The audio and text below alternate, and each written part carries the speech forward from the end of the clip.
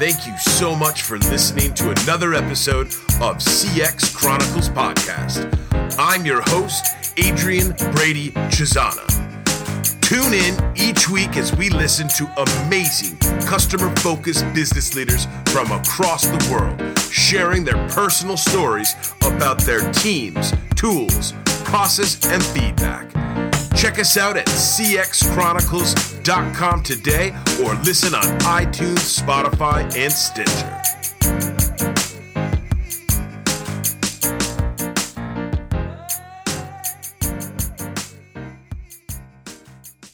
Today's episode is brought to you by ProsperStack. Don't let customers slip away. Reduce churn by 10 to 30% with a better subscription cancellation flow. Grow your LTV with automated retention. Maximize ROI and understand why your customers are leaving. Collect the right feedback so that you can make better product, pricing, and marketing decisions. Check out what Tony and the team are working at prosperstack.com today. Hey folks, thanks so much for listening to another episode of the CX Chronicles Podcast. I wanted to take a minute to call out some of the things that we're working on here at CXE today. Number one, CX scorecards. Take a minute to see how your team and your business is performing across the 4 CX pillars. Number two, CX boot camps. If you need somebody in your company, or if you need one of your CX and CS leaders to get some additional training, coaching, and fractional CXO support, ask us about our CX boot camps. We do a full deep dive with live coaching with your team to run through all the facets of the CX and the CS land. And number three, CX accelerators. We have been privileged to work with some incredible companies across the world, helping them build their CX and CS roadmap for success as they scale their business and as they scale their team. Do not hesitate to reach out to CX Chronicles today to ask us how we can help make customer happiness a habit within your business. All right, guys, thanks so much for listening to another episode of the CX Chronicles Podcast. Super excited. We have Tony Sternberg from ProsperStack joining us today. Tony, why don't you say hello to the CX Nation, my friend? Yeah. Hey, thanks for having me, Adrian. And I'm really excited to be here and just kind of talk about some different CX stuff. I love it, man. Well, look, you've got guys. So Tony and his team are building an awesome product, an awesome solution over at ProsperStack, and he's going to tell us all about it today. So, Tony, why don't you just set the stage, man?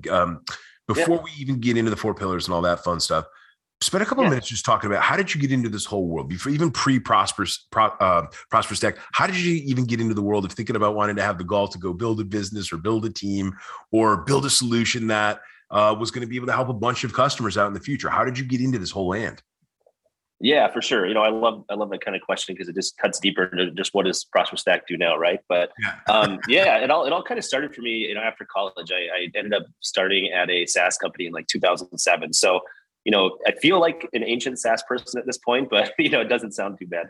I joined a startup. I was one of the first few employees, and throughout that process, wearing a lot of different hats, but got exposure to that world and just knew I loved it. So, from the get-go, it was, doing customer support, doing product testing when the developers push a new feature, to then as we grew the company, just getting more defined roles in product management, in operations and things like that. So, from 2007 to 2019, that's where I was, and I ended up, running day-to-day operations as the president of that company, and, learned, as you're growing that company, you have a lot of kind of issues that you run across, right? So we always looked at churn. We acquired customers in like a free trial model, right? They come to the website, put their credit card in, try it out. We don't really talk to them. It was just that sort of model. But on the other side of the funnel, we always had a problem where we just really didn't understand why our customers left, didn't have a good grasp on it. We couldn't really talk to them because everything was automated. So, as different technologies popped up, Stripes of the world, all these billing management platforms with, really cool APIs and things that you can build products with, we just looked at it as an opportunity. Myself and my co-founder, who I worked with at that company for about 10 years, and he's the CTO, so he's the technical arm of what we're doing today. And we just kind of looked at that as an opportunity to say, like, hey, I think this is the pain point that we had and we can address for other companies. And ultimately, we just want to help them understand why their customers are leaving, collect that feedback, provide that data platform for them, and then ultimately leverage that data and feedback and see if we can correct that issue in real time in an automated way, and then present maybe an offer and an incentive to that customer so they don't churn out. And we found that you can be quite successful doing that. So that's what led us to today. So that's awesome, man. Number one, I just think, man, it's, I know I say this a lot, but there's so many different walks of customer focused business leadership, backgrounds and journeys, and just the stepping stones to how everybody kind of arrives at it. I think you had a lucky one, man. You got to build a business. You were part of building a business, building a team, building a customer portfolio. You got to see the good that goes along with that, the bad that goes along with that, the freaking really, really hard stuff that goes along with getting a company out there. Call it what it is, man. And I think like you just said something that immediately jumps out at me, which I think is so important for the listeners to think about, which is like a lot of people who start companies, it's their first one. It's their first business. It's their first team. It's the first time they've ever even thought about what it's like to go out and get a bunch of customers using your product or using your service or using your information, whatever it is whatever type of business you're in. And Tony, you're right, man. Most people, well, let's call it what it is. I would say 90% of people that have the goal to go build a business, they're optimists. They think that everything in the world is going to be phenomenal and everything's going to work and everything's going to figure it all out. They probably they're not thinking about churn or retention or churn mitigation going into their business planning. They're thinking about they're thinking about the dollar bills that they're going to stack up, right? Yeah, but I love that you guys immediately, knew that there was going to be a whole world of optimization, solutioning, technology to help business owners and to help these different business leaders and executive teams with this, because it's hard, man. And frankly, it takes a lot of companies either many years of evolution and growth, or it takes till they get to the point where they have the funds or the resources to go hire some really experienced people who kind of know how to think about this world. They know how to build a playbook around it. They know how to combat churn. They know how to think about all of the ways that you can mitigate consternation so that employees have a frictionless experience. So super, super cool thing that you guys got into. How did you get the business started, man? Take them before we even get into team. Take a minute or two to. How did you sort of come up with the initial idea or the initial technology or the initial solutions that you were going to go to market with to get people excited about helping to reduce their churn? Yeah, this really kind of dials back to kind of when the COVID wave hit at first. So it was we basically formed the company in April of 2020. Plans were in motion. There was no going back. Right? It was like, hey, we might as well do this. But what an interesting thing happened around that time too is that I know from just SaaS people in SaaS businesses that I know is that customers, as soon as COVID hit, panicked, right? They dialed back all their spending, all their subscriptions were getting canceled like crazy. And throughout that period, it almost validated our strategy and what we were doing, because these companies had a solution in place like ProsperStack, something that could have, whether we just temporarily pause that subscription, given them a temporary discount, just having that, understanding of your customer that, hey, this might be a hard time for you right now. We're here with you to get you through it. And we're willing to do whatever it takes to retain your business.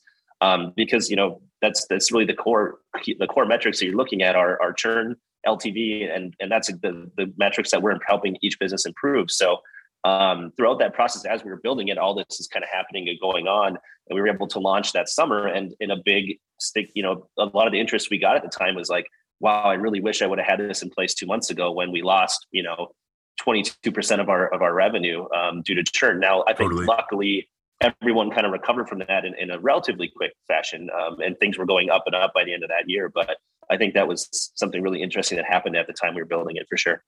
I love it, man. And it's funny. I hear what you just said right there. I feel like I'm saying this more and more and more in these episodes, which is wish there was a solution like this on the last 4 or 5 companies before CX Chronicles, because you're right. But that's the awesome part of the world that we live in, man, is like there's different entrepreneurial people and different experienced professionals out there who get to see things maybe on company A, and they spend a few years kind of understanding that whole world. And then it's what leads to these types of solutions.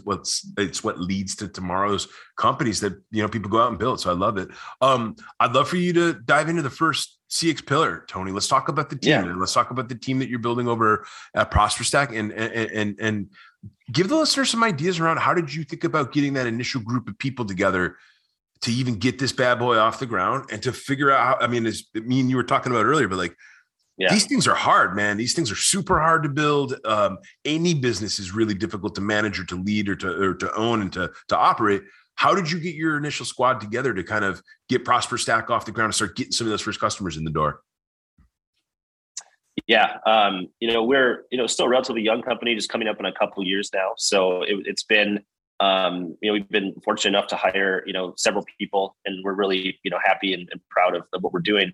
But yeah, when we started looking at that, number one was like the core founding team, like who do you want to go and do this with? And are those people, complementing your weaknesses or what you're not as strong at, right? So everyone's got their different strengths. So that was kind of the first thing. And like I'd mentioned in my intro, like I'd worked, together with Graham, who is the co-founder here and the CTO for a long time. And he's the technical branch of the company and someone I knew I trusted and did really good work that I'd wanted, kind of go into this venture with, because without the right partner on that side, this would be, DOA, right? It wouldn't even be worth it. Other than that, we're a B2B SaaS company. So we, our first few hires are on the sales and business development side. So we looked at how we wanted to, hire that. And honestly, I didn't have a lot of experience doing direct outbound sales, at first in my previous life, in my previous SaaS life, because everything was so kind of automated and transactional. So it was a different approach that we were taking at ProsperStack. And that initial approach was built out, by myself and the help of my co-founder and developing that process and system. So once we had something that was working, we wanted to scale that out. And when I looked to hire the team early, I leaned on, my network, my prior established relationships with people I've worked with mostly prior. And what's great is that you kind of know what you're going to get, where their skill set's at, but more importantly, you just know their attitude, right? Like, that they can work in a dynamic, fast-paced environment that's going to change from day to day, because this is working today, but maybe it's not tomorrow. So we were big on leaning on those relationships for the first early couple hires, whether it was an intro from someone I knew or it was someone that I had worked with directly. And that's kind of where the approach we've taken thus far, for sure. I love it, man. Awesome. First of all, awesome advice, Tony, because I think, for some of our listeners, man, when you're building these businesses, you're growing these companies, you're scaling these teams. Number one, like there's a number of different paths. There's not a perfect solution. I feel like I'm constantly talking to people, well, Adrian, what's the best way to do it? And it's like, the reality is it depends on your industry, depends on your business, depends on your product, your service, depends on your own appetite. If you're the business owner, what do you want to do? It's your business. That's why you started a company, was you have flexibility and you have the ability to make decisions based on how you're going to kind of steer your ship through the seas. Right. But there's something that you just said that I completely echo, and I love that you call it out. Nothing is better. There's two parts to this. Sorry. Number one, working with folks that you've already know and that you've already had successful outcomes with is absolutely critical, because you just get to save so much time, so much energy, so much stress. And when you work well with somebody, just because you worked really well with them on company A, there's a really good probability that when you two individuals go and work on company B together, you're going to get the same types of results. It's human connectivity. It's the just the chemistry of how humans either get along great or don't get along so well. And it's important to pay attention to that. The other big thing that you kind of mentioned too, that I think I've been hearing more and more startup executives and growth focused company business leaders talking about. And I think personally, Tony, what I'm about to say, I think it's a product of the pandemic, but more people are open to fractional leadership. And I think it's like, on one hand, there's this idea, fractional leadership and fractional contributions is how I should say it, because whether it's BDR work or whether it's marketing work or whether it's back-end customer support or banging out tickets, or whether it's some of the things that our friends on the product side, the tech side have to be thinking about when they're building and coding. The reality is the world is so connected now that it's easy to actually find fractional capacity for every one of the things that we just talked about. And I think it's something that you don't hear enough people talking about. And I think that up and coming, tomorrow's entrepreneurs and tomorrow's business builders, they should know that that's an open path, and they should know that that's a good path. And especially if you're doing a blend, Tony, where one part of it is people you know and you trust. The other part of it is individuals who can just get you it done, and they're good at what they do, and they're SMEs in their space. That's a really, really nice formula for success, man. So I'm glad that you called that one out. Absolutely. And I'd echo that emergence of the fractional model as well, because like I just know from the outreach I get that I'm getting more and more and more, whether it's a fractional CFO or something like that wants to work in the business. And quite honestly, when you're at a early stage company, that model can make a lot of sense. And it's not something I had seen a few years ago, but now I'm seeing it a lot. And it makes so much sense. I mean, a big part of why we started CX Chronicles was because we knew that. I think, just to give the listeners ideas, if you have a full-time CX or CS individual, or sorry, executive or leader that costs anywhere from $150,000 to $200,000 a year, plus benefits, plus equity, plus management opportunity costs, because somebody's got to help lead those individuals and or show them a compass, right? What's north, what's south, what's east, what's west. Most executives don't actually have the bandwidth to be able to effectively consume or support or work hand in hand with those people. So pandemic has showed us a lot of different things. I think the other thing too is I just think the pandemic has showed how there's almost a benefit to individuals that get to work in a variety of different circles instead of one singular corporate culture or one singular business. Yeah. There's almost like the ability to kind of spin off ideas, or sort of, you already know what kind of works in one area. Maybe you can test it in another area and see if you get the same results. It's almost like an efficiency thing, but I think that you're going to see that whole path and that whole strategy continue to become more and more acceptable, especially with up and coming business leaders of tomorrow. I think you're absolutely right on that, for sure. Tony, I'd love to jump into the second CX pillar, tools, man. I'm excited to talk with us about you, but I'd love for you to spend a couple of minutes talking about two things. Number one, we definitely want to hear about the ProsperStack tool. Let the listeners know exactly sort of how the technology and the tool works and sort of some of the things that you're already doing with some of your customers. But then I would love for you to spend a couple of minutes talking about, like, what are the tools that you and the team needed to actually pull together to build ProsperStack, to make it a living, breathing business that's growing right now? Definitely. So yeah, from the ProsperStack end, what's great is the way it works is we leverage subscription companies that are already on a billing platform like a Stripe, like a Chargebee, Chargeify, Recurly, et cetera. And we integrate directly with those platforms. So it makes integration setup for our customers very easy. It's just like a few lines of code you drop in, hook it up to your cancel button, and then it calls the ProsperStack experience.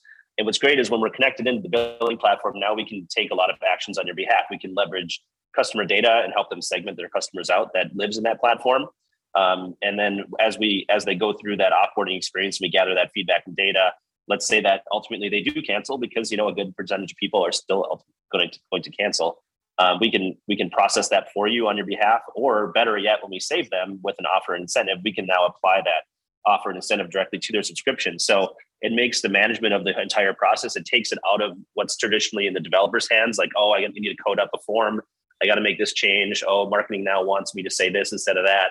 And it puts it in that marketer's hands, in that customer success person's hands, in that growth person's hands, and lets them control it within our app and then push changes live that don't require any more code or development work on their end. So it's hugely beneficial from that perspective. So, and then provides really just a data platform to learn and dissect that information in a useful way, instead of just storing it like in an email inbox or on a spreadsheet where it just kind of sits there and you don't do anything with it. So that's from the ProsperStack side. That's really what we do and how it works and some of the value out of it. But I'm happy to talk about some of the other tools that we're using internally just to grow and scale our business too. So from that end, CRM, core to what we're doing. Obviously, we're B2B and we're doing some outreach. We are a HubSpot team. Okay. You gotta, as a startup, you gotta love those HubSpot early discounts. now the one thing I'll say is they do end, so be careful about that. Yeah, right. And their stuff is very well gated. So we start using HubSpot. We're like, this is great. It's working awesome. Now it's like, oh, I wish we could do some automated sequencing. Well, that's up in their in their sales package. Now we want to do some CTAs. Well, that's in their marketing package. So pretty soon the cost gets high, but honestly, it's a great product. I've always kind of admired HubSpot from a distance. I like their design. I like their kind of way about doing things. They have a lot of expertise out there in the market on their blogs and stuff like that. Totally. And their product is good. So we use it religiously every day, and it's really core CRM what we do. Some other things we use in conjunction with that, Seamless for data enrichment. Okay. So when we're very intentional about who we reach out to. We're not the kind of company that sends 200 emails a day per rep and hopes we get a couple replies back. We actually do a very high touch model. So when we want to make sure that the data that we're getting for the people we want to reach out to is high quality, and we found Seamless has been the best so far. We've tried a bunch of different ones. They're a pretty good company, great company. And then we use Loom for awesome. Our video pitches. Yeah. And just again, the theme is hyper personalized. We're not reaching out to a ton of people. We're very intentional about it. So we put a lot of effort into our outreach, and our reps, myself included, will make personalized videos for everyone that we email. So that's a big tool in our tool belt.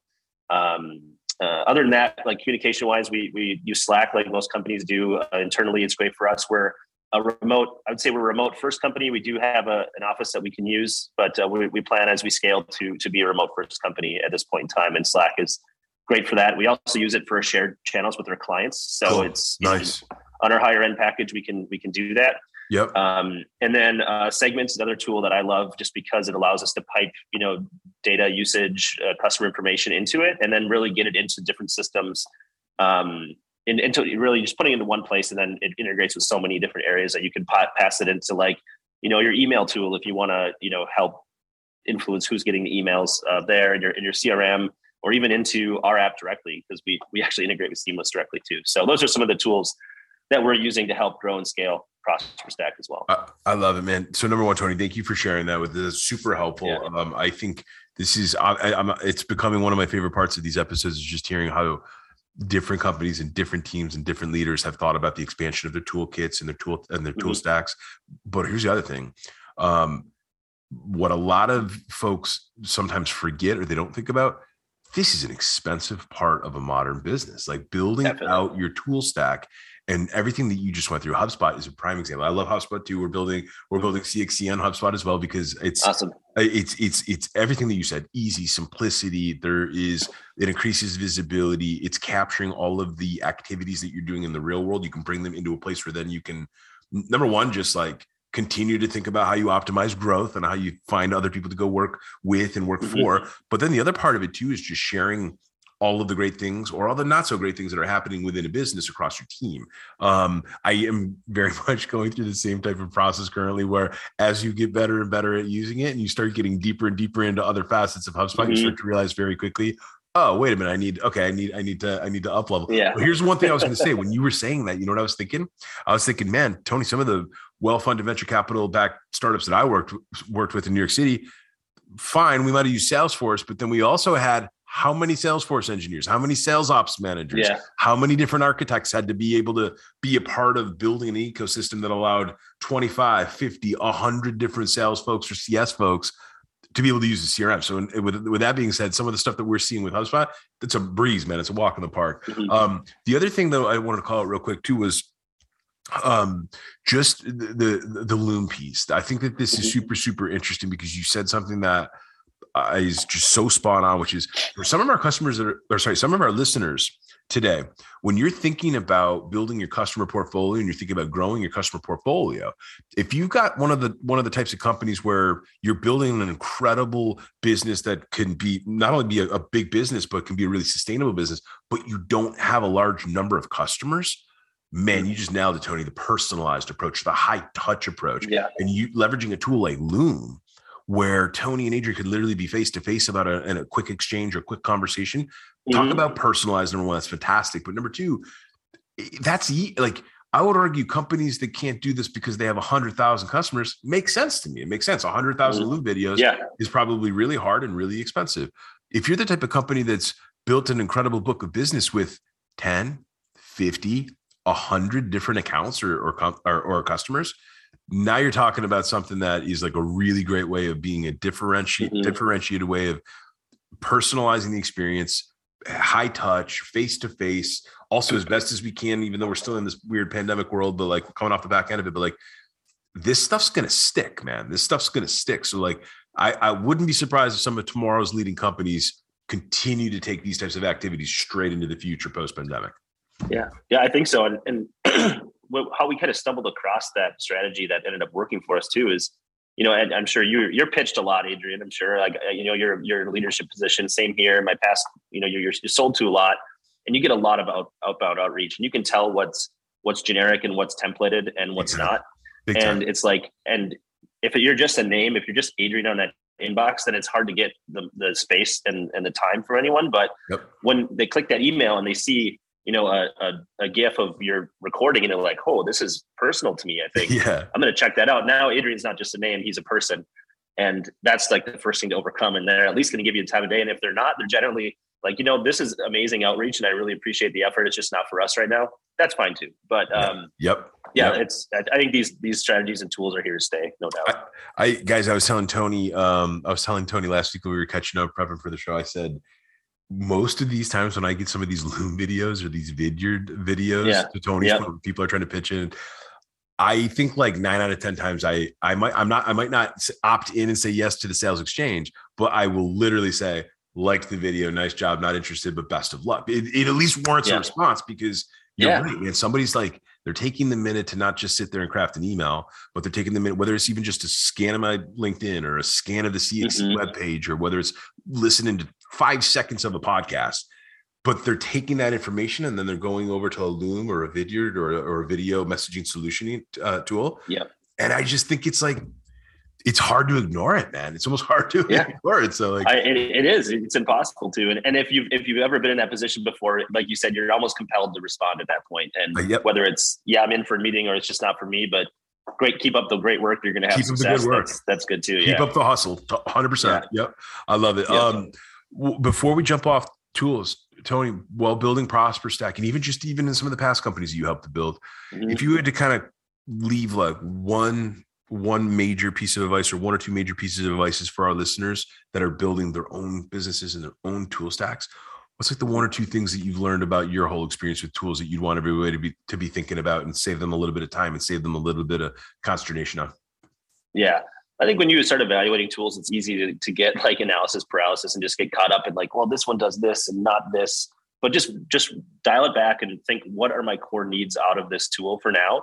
And as soon as you find one that meets your budget, that checks those boxes, don't get caught up in, but it doesn't do this. Well, that wasn't part of your core list anymore, right? So just focus on what is important to you and then make that evaluation process quick and make that decision fast, because like the longer you take, the more it's hurting you by just not being able to leverage that tool just yet. So I just think the speed in which you do it and just being true to why you're actually getting that tool and what you need out of it, just stay true to that and you'll find your solution quick. Love it, man. Love it.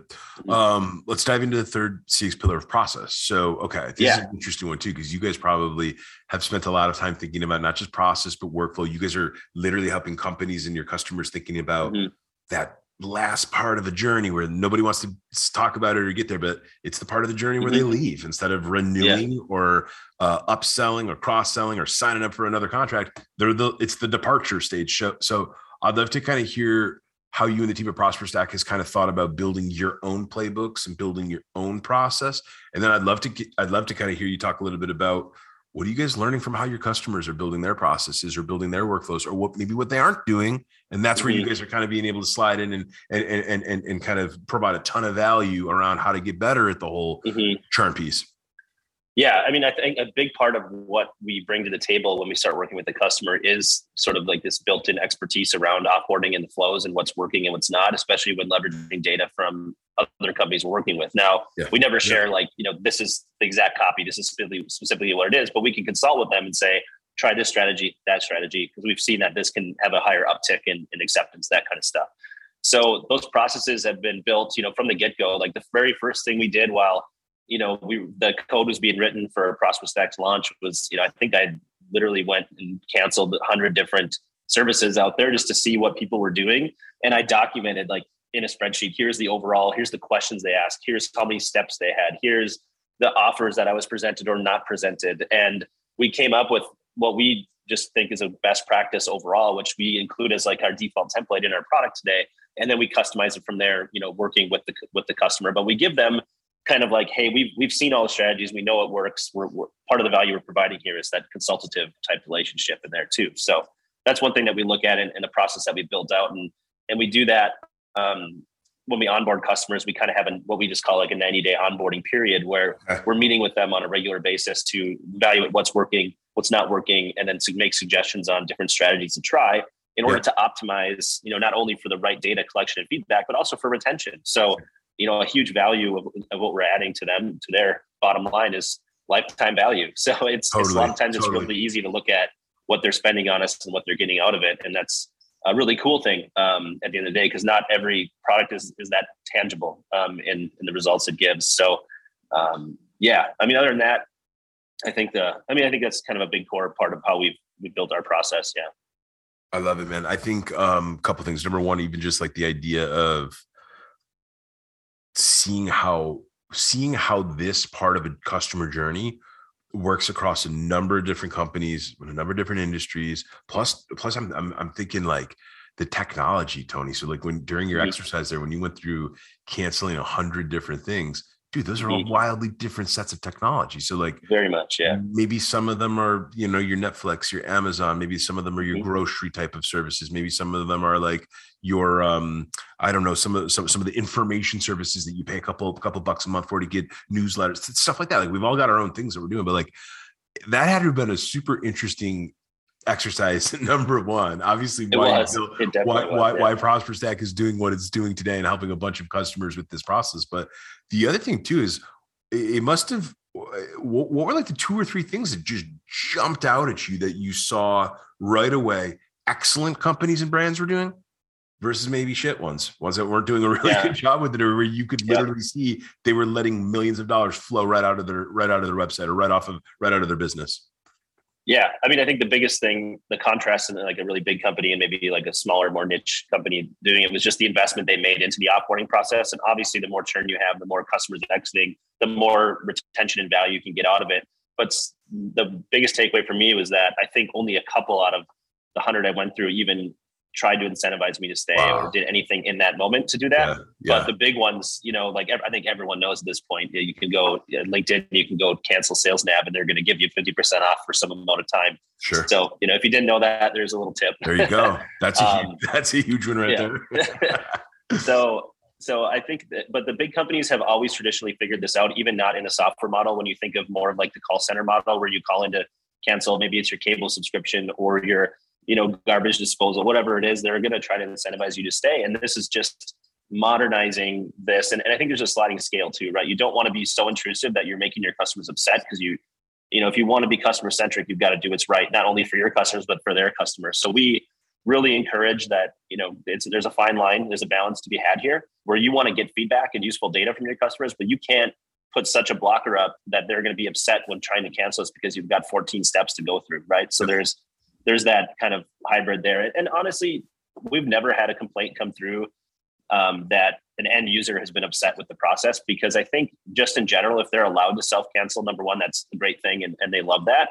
And they're always generally happy as long as it's not too intrusive to provide some of that information, because at one point they were paying you money. They liked your company. They found value out of what you're doing, and they're happy to share why they didn't do that anymore, whether it was that they're more upset because it was a service related issue, or it was just, a change in their business that covered it. And they hope to come back at some point. It's a good balance to have though. It's important to strike the right balance, I should say. I totally agree. And I was also thinking, hearing you say that, it makes me think about every single solitary one of us has been in a position working with a really large company or a really large brand where you feel handcuffed. You're trying to lead. It's not, things went south. Things aren't going well. You don't have the type of service that you want. And it's a pain in the ass to try to cancel, or it's a pain in the ass to try to either try to get your money back. And in the modern world, nobody wants that. Nobody wants that with the brand. Nobody wants to deal with that with the business. And I think modern business leaders, they get this. We understand it's like, if you can mitigate friction at all costs, if you can make even the worst case scenario, which is a customer churn, if you can make that frictionless, over time, man, you are creating an army of promoters, and you're creating a much smaller group of detractors who, even if they didn't have a great experience with the brand, they're not going to talk negatively on the way out. So all awesome things there. One last thing that I want to pick your brain on it, because I think you made me think about this, is like, there's so many different ways of slicing and dicing how you can actually manage this departure feedback. So number one, and you guys do this you talk about this really, really nicely in the ProsperStack content, but like, analyzing and seeing everything in one place is one part of it, but understanding the different customer segments is another part. Like a lot of companies, it takes them a while to get to the point where you even understand what groups or what segments or what cohorts of customers have the highest levels of departure.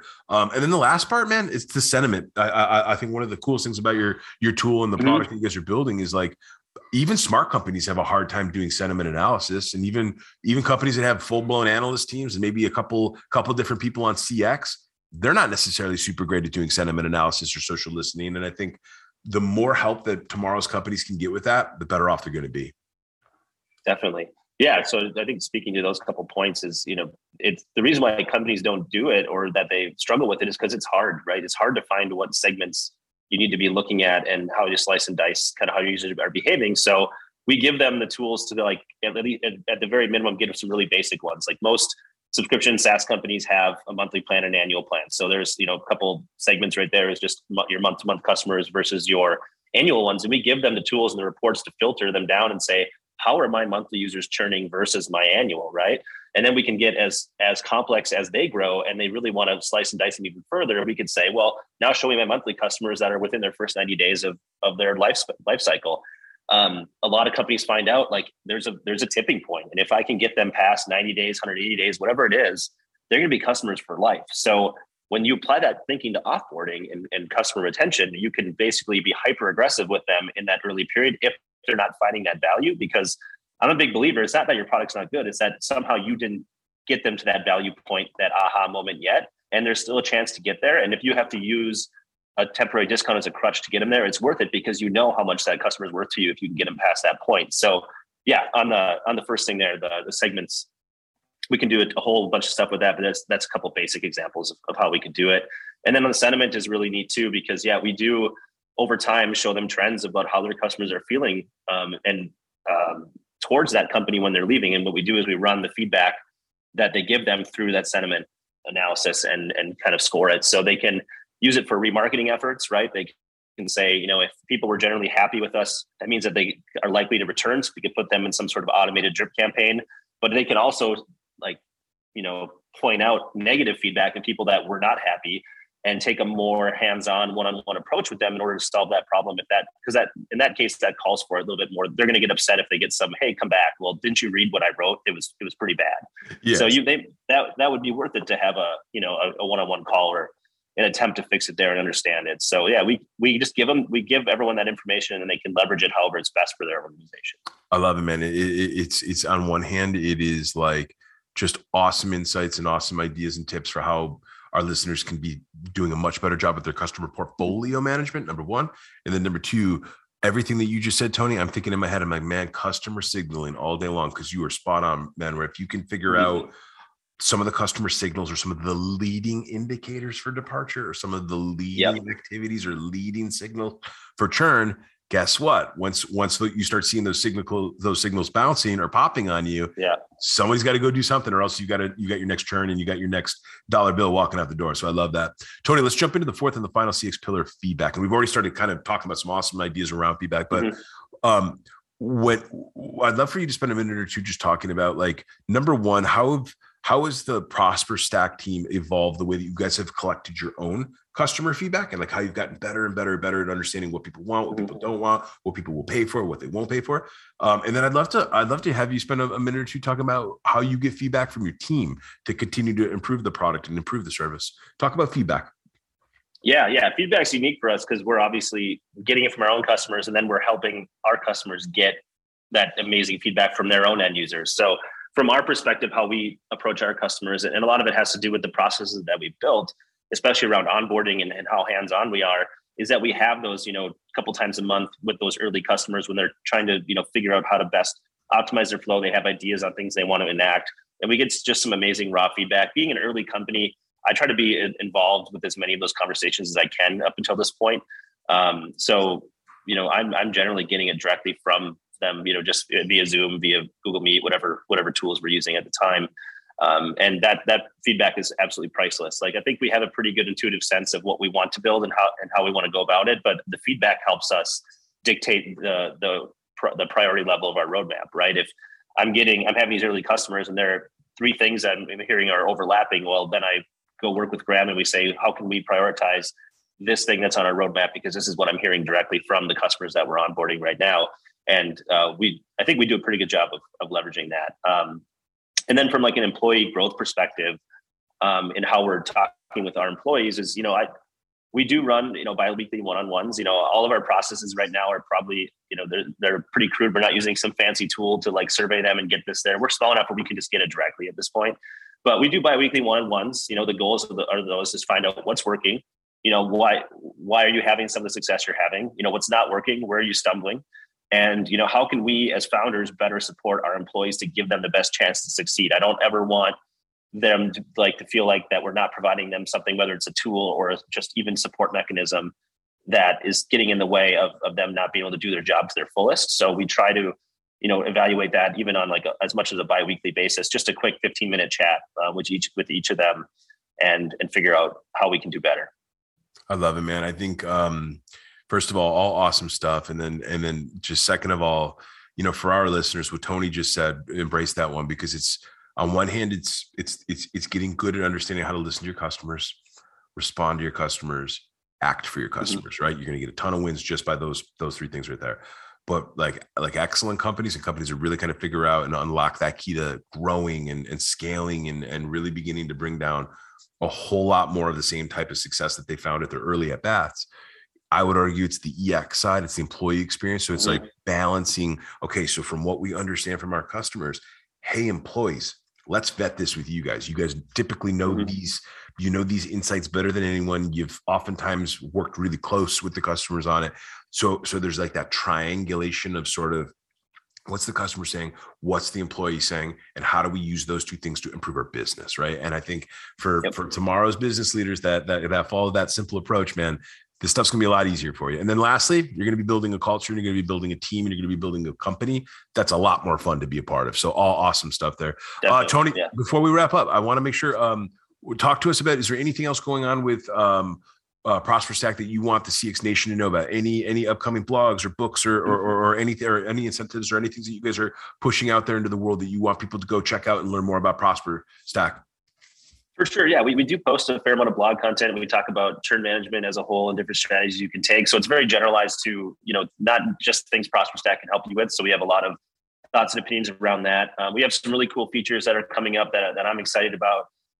Stuff that really brings personalization into the cancellation experience, things that we can now like show very specific statistics to your customers as they cancel that show them how much value they've gotten out of your product over time. So like, if you're a CRM, imagine you could say, well, hey, you've got, 10,000 contacts in here right now. You've got 6,000 companies. You've been able to close this much dollars in deals through our product. Is this something you're really ready to step away from? So again, just reiterating that value through there, and some of our new features are allowing our customers to be hyper personalized with their own users, in really just a no code environment. So that's something there. We love to chat with all subscription businesses, whether it's something you need from us right now or in the future. We're happy to just chat with you and see if we can help you out around customer retention and offboarding.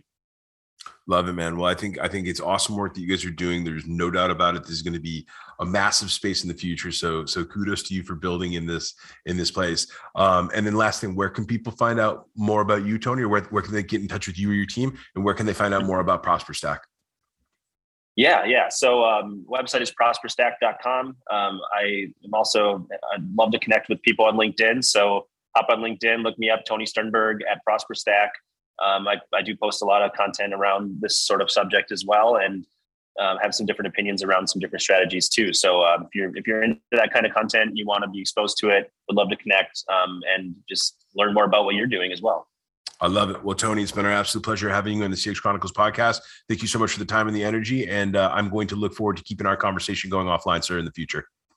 Absolutely, Adrian. Thanks for having me. It's a blast. And again, same here. Looking forward to having our conversation continue.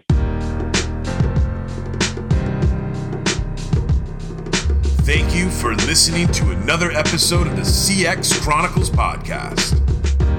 We're thrilled to have you as a part of the CX Nation, tuning into customer-focused business leaders from across the world. Be sure to check out the CXC website, and as always, find us on any of your favorite podcast players, iTunes, Spotify, Stitcher, and more. Thanks so much for making this show a reality and being a part of the CX Nation. And as always, folks, remember to make happiness a habit.